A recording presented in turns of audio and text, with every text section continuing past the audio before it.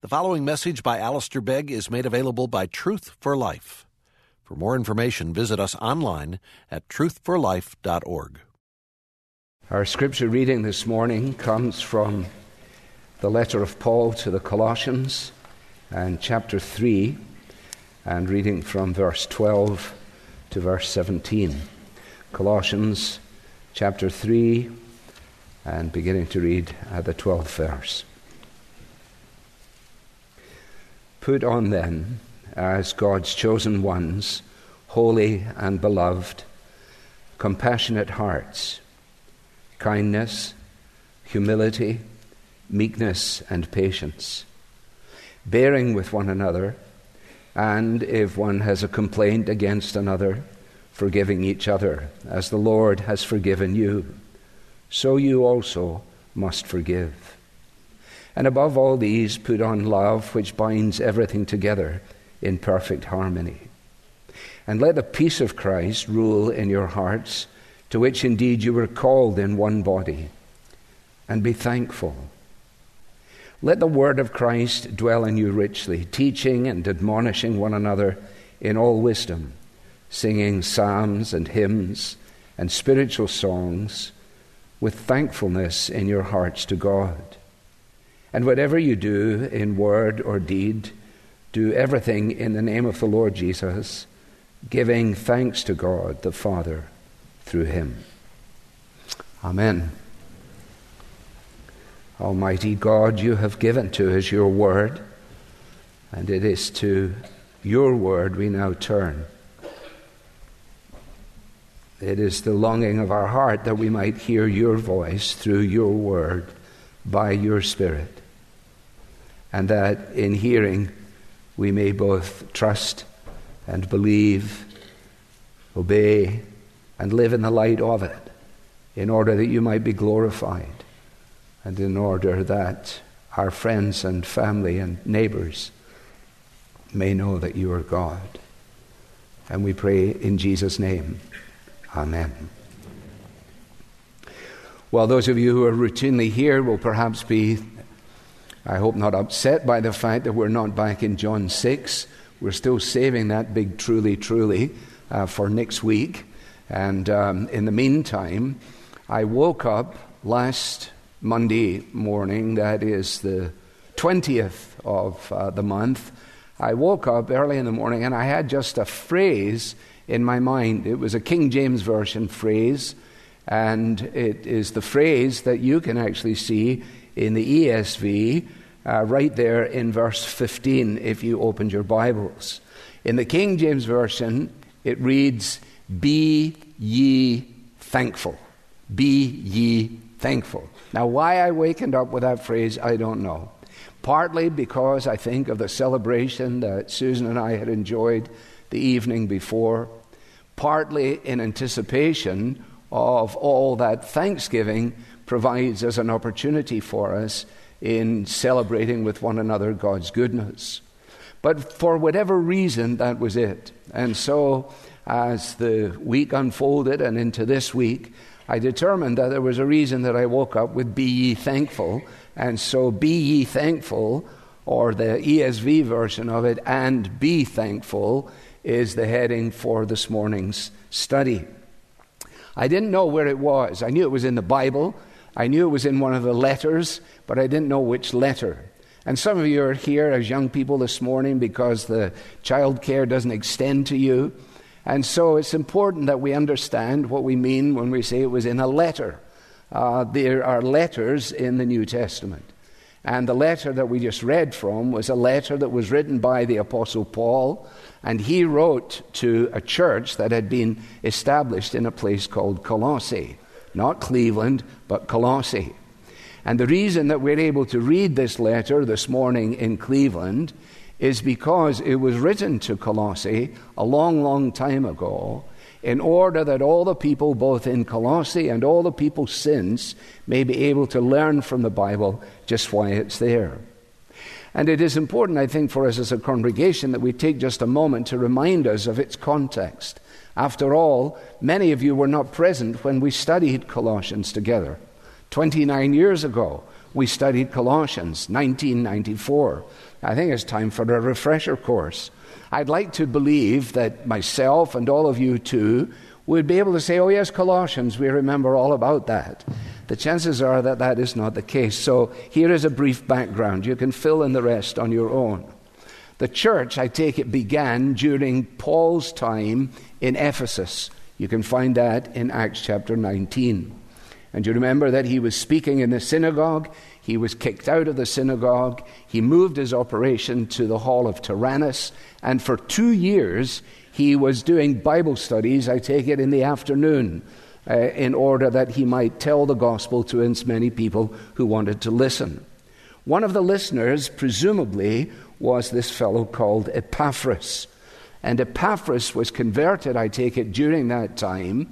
He then went back to his hometown, which is Colossae, and as a result of his ability to tell others this same good news, the church was formed there. At the time of the writing of the letter, Epaphras is actually now with the Apostle Paul in Rome. Paul is writing from Rome to Epaphras' hometown and to the church that is there. And Epaphras has told Paul of what has been going on. The church has blossomed, it has been fruitful, but there are various notions that have begun to embed themselves in the congregation. And when you read the letter through, as I hope you may do for homework, even today, you will find exactly what it is to which he's referring. For example, in verse 4 of chapter 2, Paul writes to say, I'm saying these things to you in order that no one may delude you with plausible arguments. So people are saying, I'll tell you what this really means and why this really matters. And so he writes in the awareness of that. If you go just down to verse 8, he says, this is chapter 2, see to it that no one takes you captive by philosophy and empty deceit according to human tradition. And what he has been doing is he has been making sure that the people who are now reading this letter understand what has happened to them when they have trusted in the Lord Jesus. More than anything else, that is what matters. That they understand what it means to be in Christ. And if they will grasp that fully and be grasped by it, then they will not be deluded by these specious ideas. They will not be held captive by various notions. So in other words, he is preempting the kind of danger to which Epaphras has been alluding. And the responsibility both of Epaphras and of all in pastoral ministry might be summarized in the 25th verse of chapter 1, of which I became a minister, says Paul, according to the stewardship from God that was given to me for you. The gifts that were given to Paul were given to Paul, but not for Paul. They were given for these people. To do what? There you have it in a phrase. To make the word of God fully known. So every person who stands up behind a pulpit with a Bible needs to be held to this. And that's the question. Does this individual set out to make the word of God fully known? And then secondly, in verse 28, him we proclaim, warning everyone, teaching everyone with all wisdom, that we may present everyone mature in Christ. Making the word of God fully known and seeking to see those who have come to trust in Jesus grow to maturity. Now, I need to leave you to do all the background work on your own. But the beginning of it all, I think, if you look at verse 6 of chapter 1, where he is laying out his case, this gospel, this hope that is yours, that you have heard, is the word of the truth. It is the gospel. Verse 6 of chapter 1, which has come to you. It's come to you. As indeed in the whole world it is bearing fruit and increasing, as it also does among you, since the day you heard it and you understood the grace of God in truth, just as you learned it from Epaphras, our fellow servant, because he had been the one who came back to let them know this amazing news. So they are those who have heard the word of grace in all of its truth. In chapter 2 and in verse 6, they have received Jesus Christ as Lord.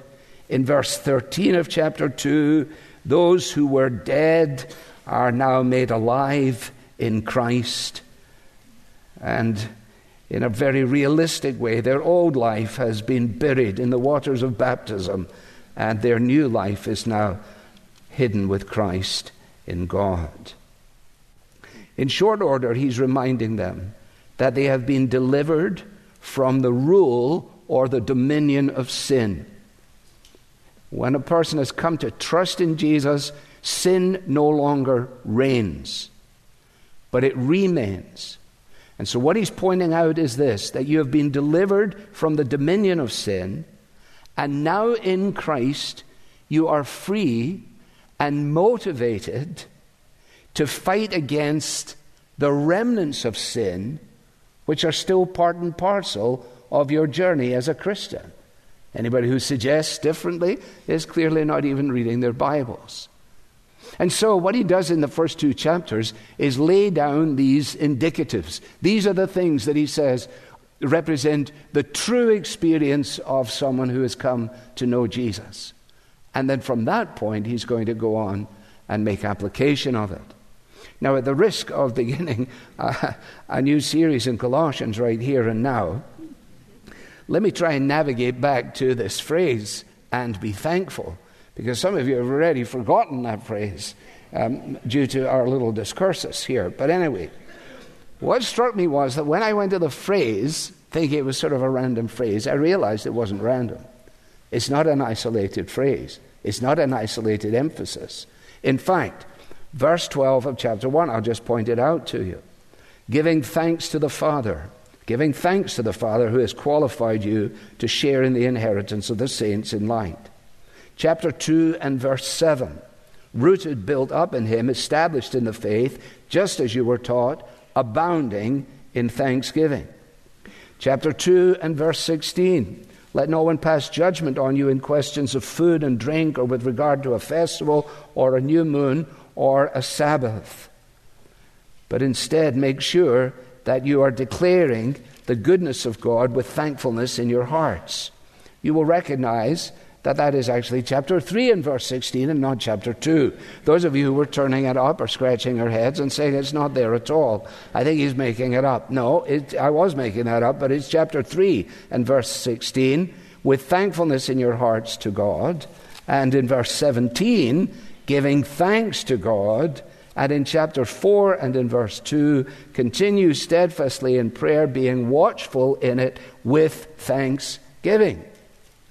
So I said to myself, well, I think I'm definitely on to something here. In other words, there is a direct correlation between a heart that is full of thankfulness to God for all that he has done for us in and through the Lord Jesus, and a life that is then lived under his lordship. Do you get that?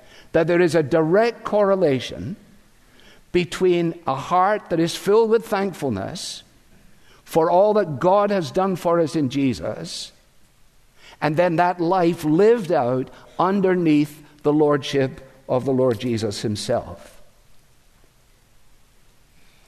Now, what he does when he gets to chapter 3, as you perhaps recall, is he moves from what is indicative to what is imperative. These, he says, in chapters 1 and 2, are the things that are true of Christian reality.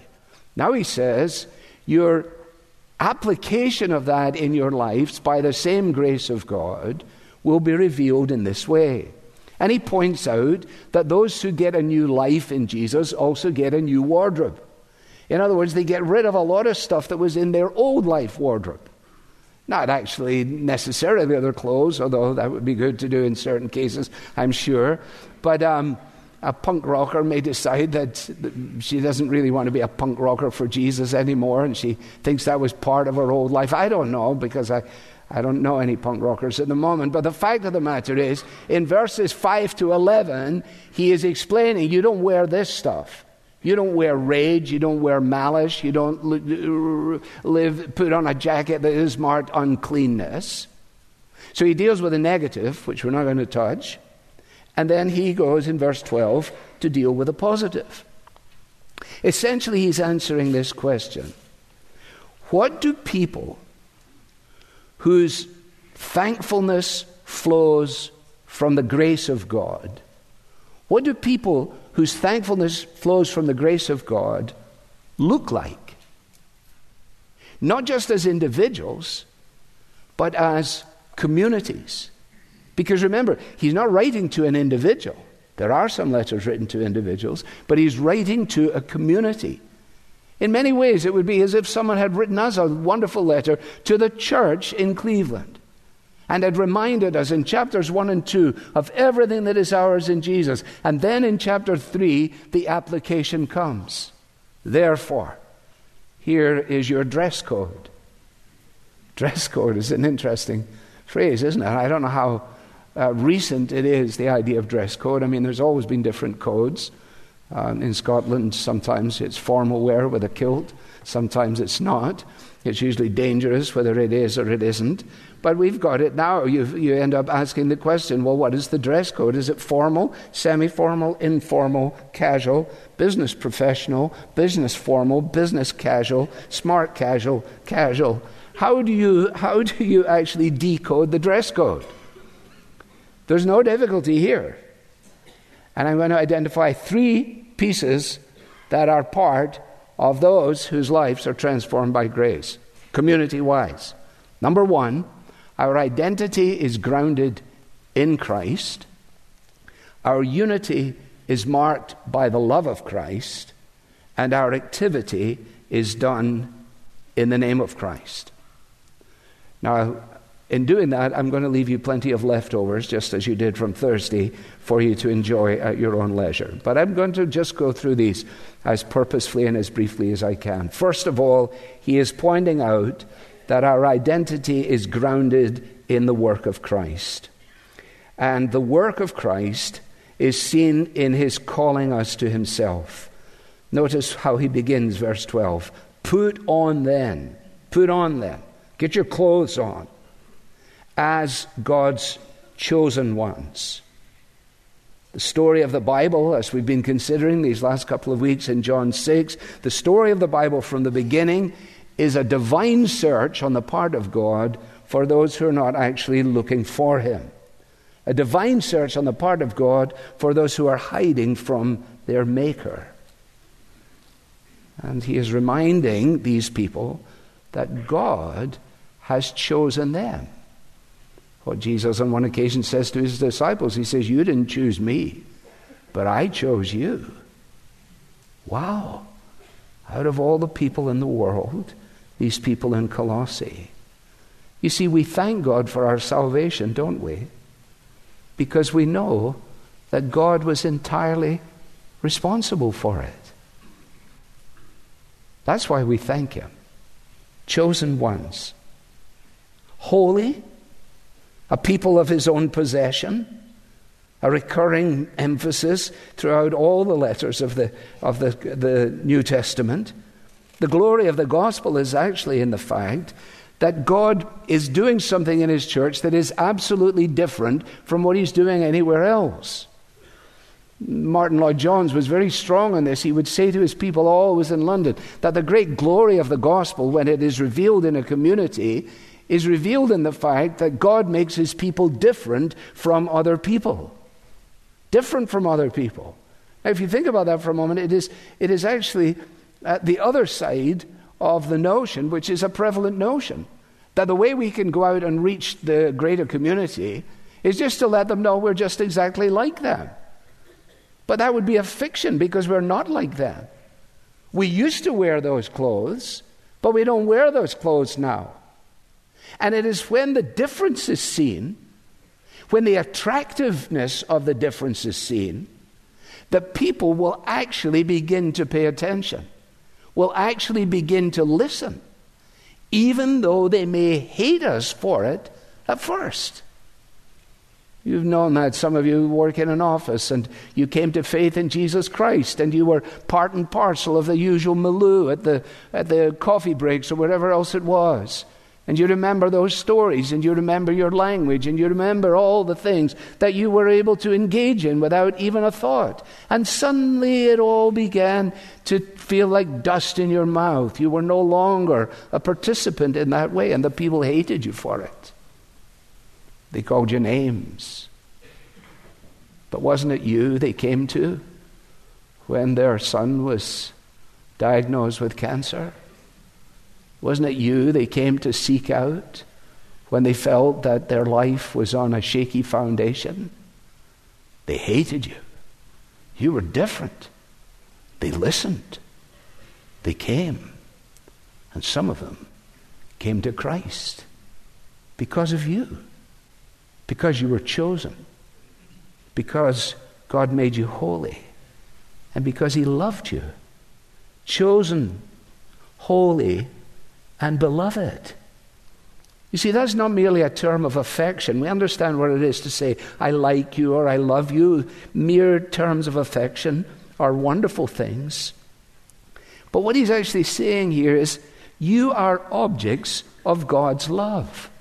Of God's love. A love that has been exercised towards sinners even while we're actual sinners. A love that has been unconstrained by any qualities in us. It's unlike any other love. We love because, well, this is a nice person to love. I mean, they're like me, or I like them, or I like what they do. But God looks on us. And despite what we are, He loves us. In this is love, not that we loved God, but that He loved us and gave His Son as a propitiation for our sins. When I was studying this, it made me think again of Jonathan Edwards and the distinction that he makes in his religious affections concerning gratitude. This is what he says. True gratitude or thankfulness to God for His kindness to us arises from a foundation laid before, of love to God for what He is in Himself. Whereas a natural gratitude has no such antecedent foundation. The gracious stirrings of grateful affection to God for kindness received always are from a stock of love already in the heart, established in the first place on other grounds, namely God's own excellency. So is there then a difference between natural gratitude and gracious gratitude?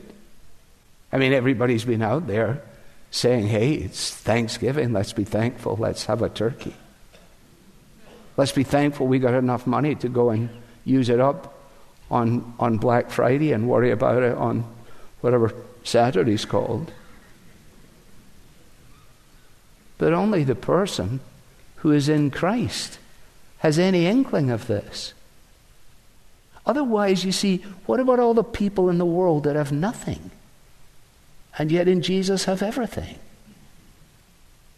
When everything that is represented as an essential dimension of human existence is no longer part and parcel of their lives. Is Christ really all in all? Well, our identity is grounded in the work of Christ. Secondly, our unity is to be marked by the love of Christ. Paul, as you will notice as you read this letter, was really conscious of the fact that there was a scandal really represented in the Colossae Valley. And the scandal related essentially to social distinctions. Division that had to do with ethnicity, Jew and Gentile, or with social status, high or low, whatever it might be. And so he is essentially making sure that the people who are in this church to which he writes, that they understand that in Jesus all of those things have changed. Because as he says actually in verse 11, Christ is all and he is in all. So in other words, the old distinctions that mark people before they become Christians are not irrelevant distinctions. Whether it is by virtue of our birthplace or our background or our home life or our education or our capacity of intellect or our social standing, they are not irrelevant, but they are transmuted. They are changed. Because what happens is those things which make us the people we are to exist in a community that only understands those values are then actually made something radically different when we are now in Jesus. Because that is the unifying feature. Not the color of my skin, not the school that I went to, not my bank balance, none of those things. They're not obliterated, but they're absolutely transformed. That's what he's saying. The old distinctions of race and religion, Jew and Gentile, of culture, the Greek and the barbarian. I went to a very good education system. The barbarian goes, I don't want any education. They're both sitting together in the church, and this letter is being read, and they're looking at one another and going, this is right. I am a barbarian, and you are a Greek intellect. And look at us singing the same songs. Who does this? How can this happen in the world? Jesus does this. He's the only one who does this. That's the point. Distinctions of social status, slave or free. And the marks that are then expressed in such a unity. And it's very important that we're honest about these things. I love it when Christopher Ash says, the church is not made up of a bunch of people that you would automatically want to go on vacation with. I mean, just look around. I mean, get beyond your own little group that you like to sit in. Just look around. You go, I don't want to go on vacation with them. No. And I don't want to go on a vacation with him. No. I get that. But that's the whole jolly point. Otherwise, what are we? Clones? No, you see, this is the distinction. Because the culture outside, which is full of thankfulness, doesn't understand the grace of God unless the grace of God is communicated. Not simply by lip, but by life.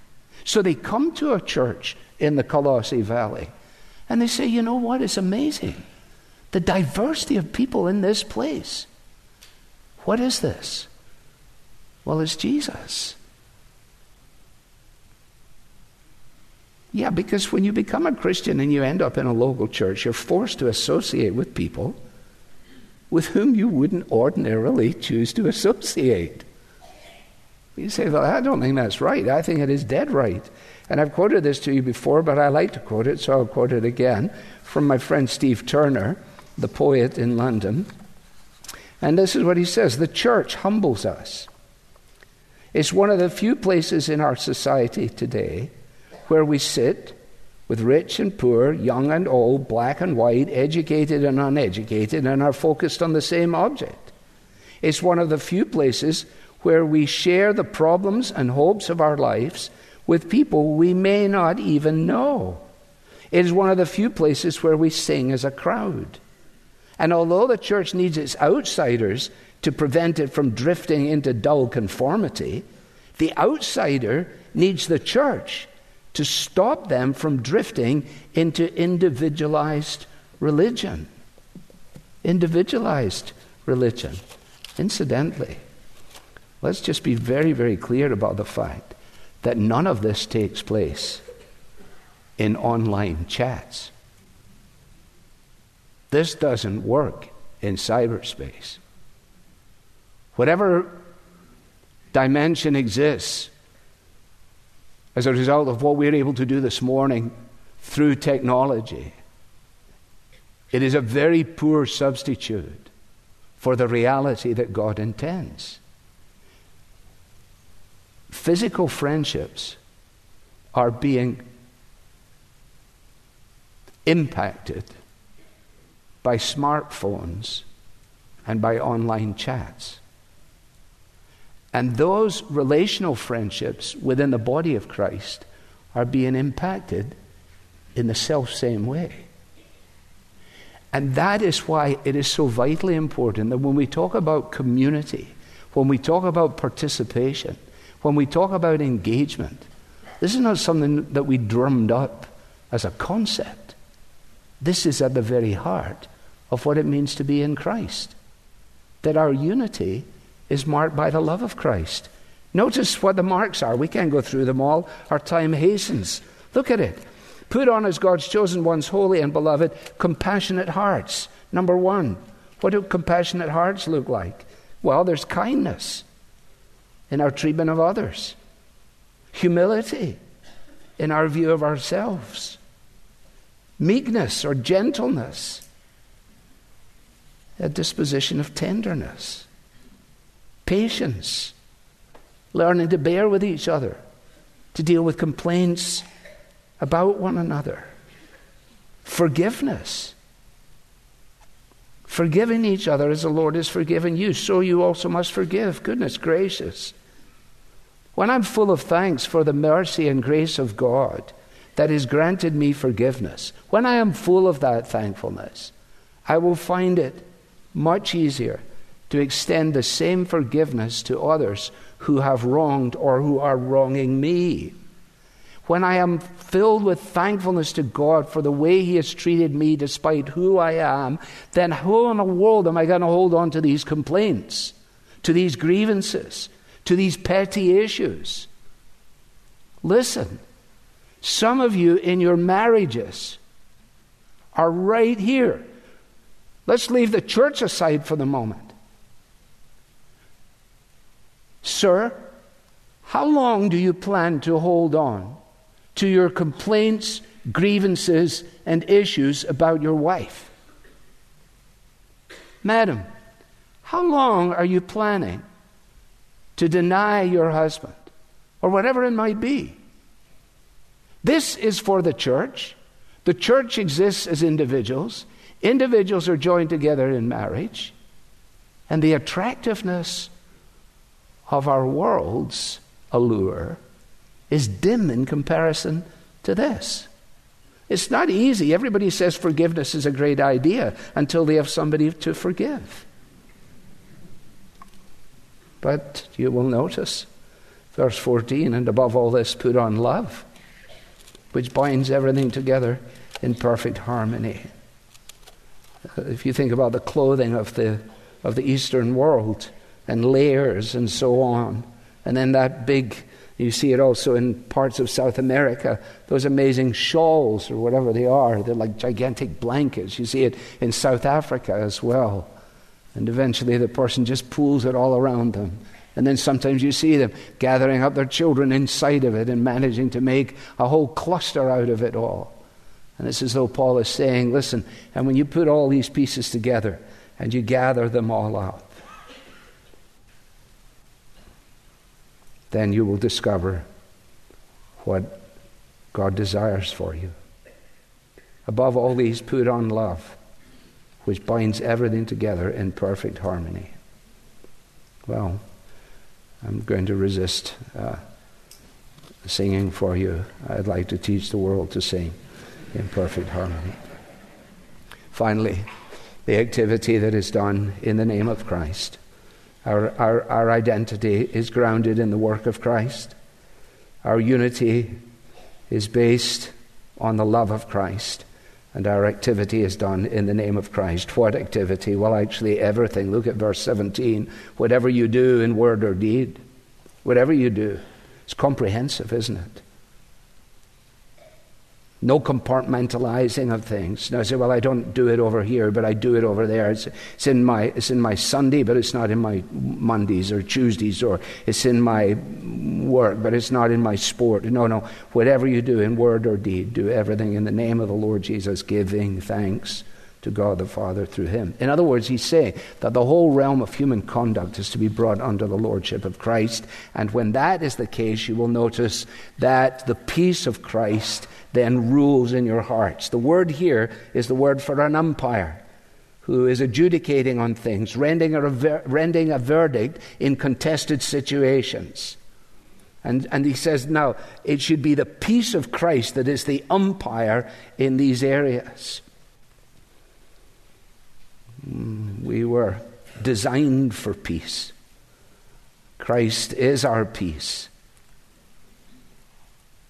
And anything that promotes discord is not in tune with Jesus. That promotes discord.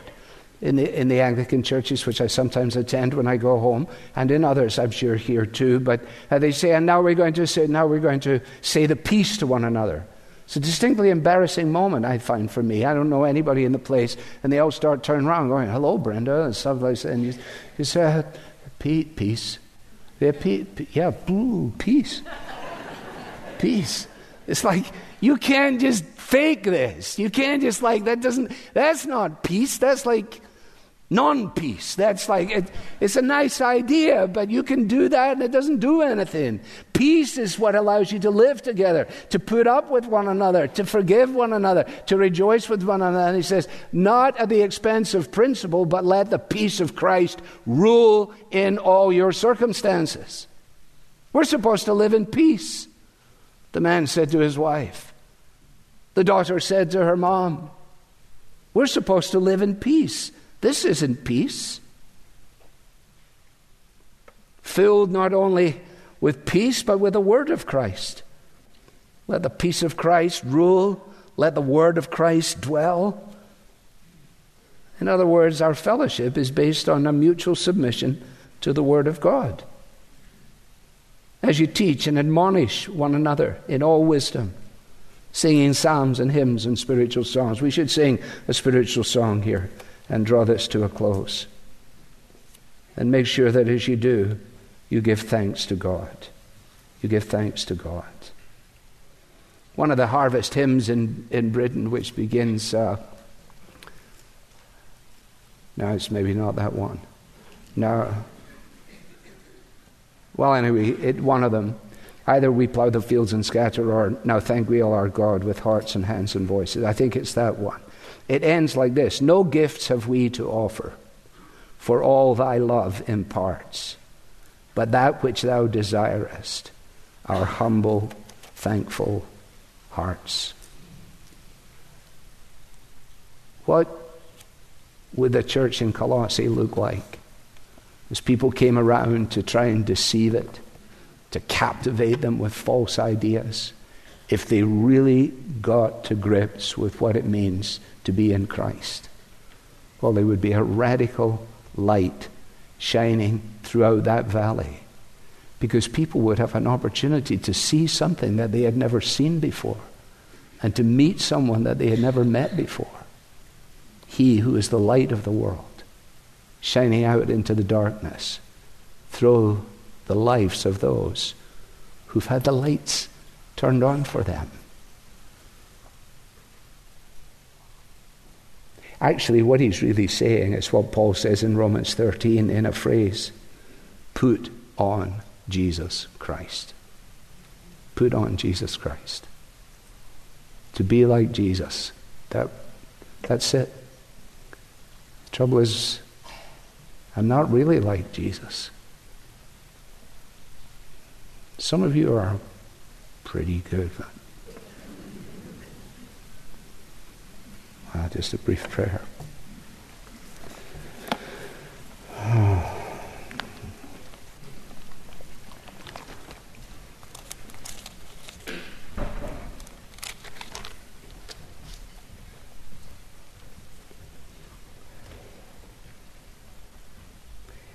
Paul writes to the Romans, the night is far gone, the day is at hand. So then let us cast off the works of darkness and put on the armor of light. Let us walk properly as in the daytime, not in orgies and drunkenness, not in sexual immorality and sensuality, not in quarreling and jealousy, but put on the Lord Jesus Christ, and make no provision for the flesh to gratify its desires. And as for the one who's weak in faith, welcome him, but not to quarrel over opinions. Father, we acknowledge that only in Christ and by Christ is it possible for us to increasingly look like your dearly beloved Son.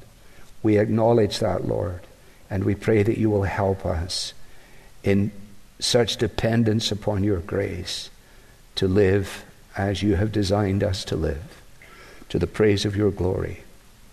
Amen. You've been listening to a message by Alistair Begg from Truth for Life, and you're welcome to pass this sermon along to others, but please don't charge for it or alter it without written permission from Truth for Life. This content has been provided to you free of charge by the generous supporters of Truth for Life. For additional information about how you can support Truth for Life, please visit us online at truthforlife.org. There you'll find free message downloads from Alistair Begg, as well as links to our podcast, mobile apps, and other resources to help you grow in your Christian faith. Again, the website is truthforlife.org. You can also follow us on Facebook and Twitter to stay in touch with Truth for Life and Alistair Begg. Truth for Life, where the learning is for living.